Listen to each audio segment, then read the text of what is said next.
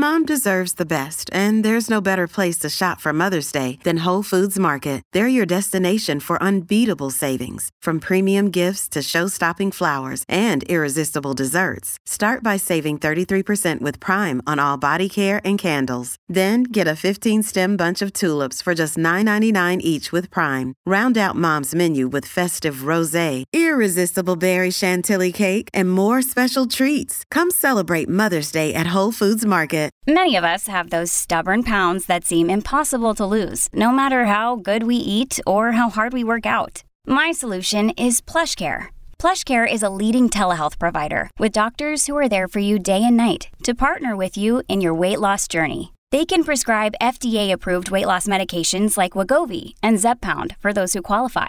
Plus, they accept most insurance plans. To get started, visit plushcare.com/weightloss. That's plushcare.com/weightloss.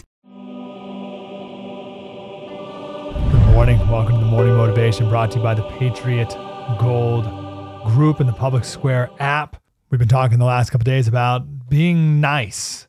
And yes, of course, right? That's part of the fruit of the Spirit, but not at the cost of not standing up for the truth.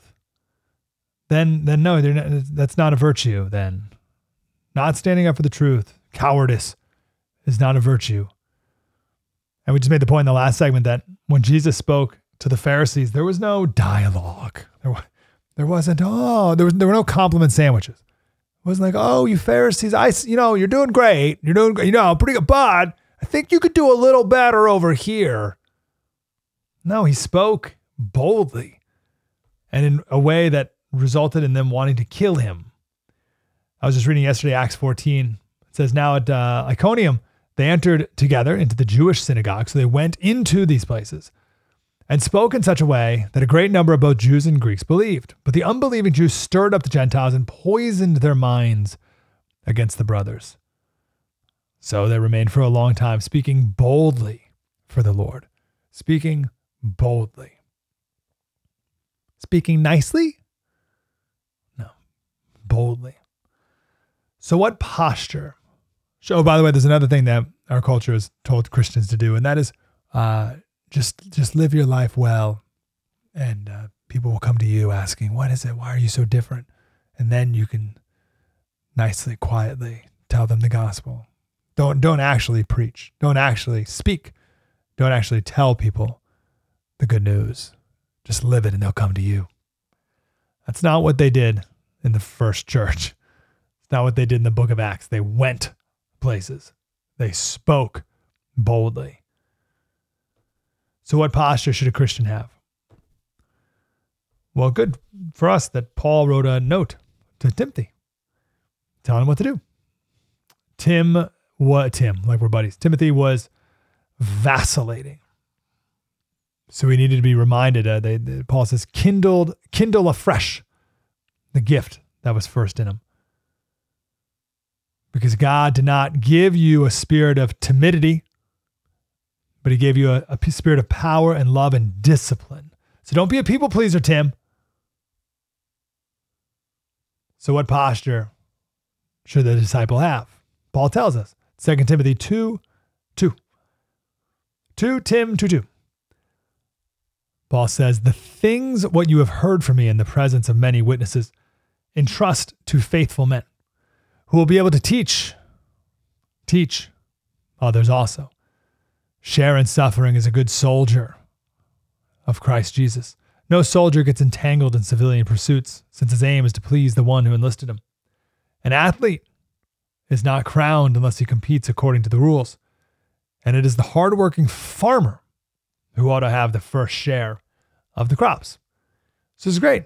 Paul gives four analogies, four professions here. Teacher, soldier, athlete, farmer. That's the posture you should have. He lays it right out. The Bible's very simple. You should be like a teacher, a soldier, an athlete, and a farmer. So let's break these down.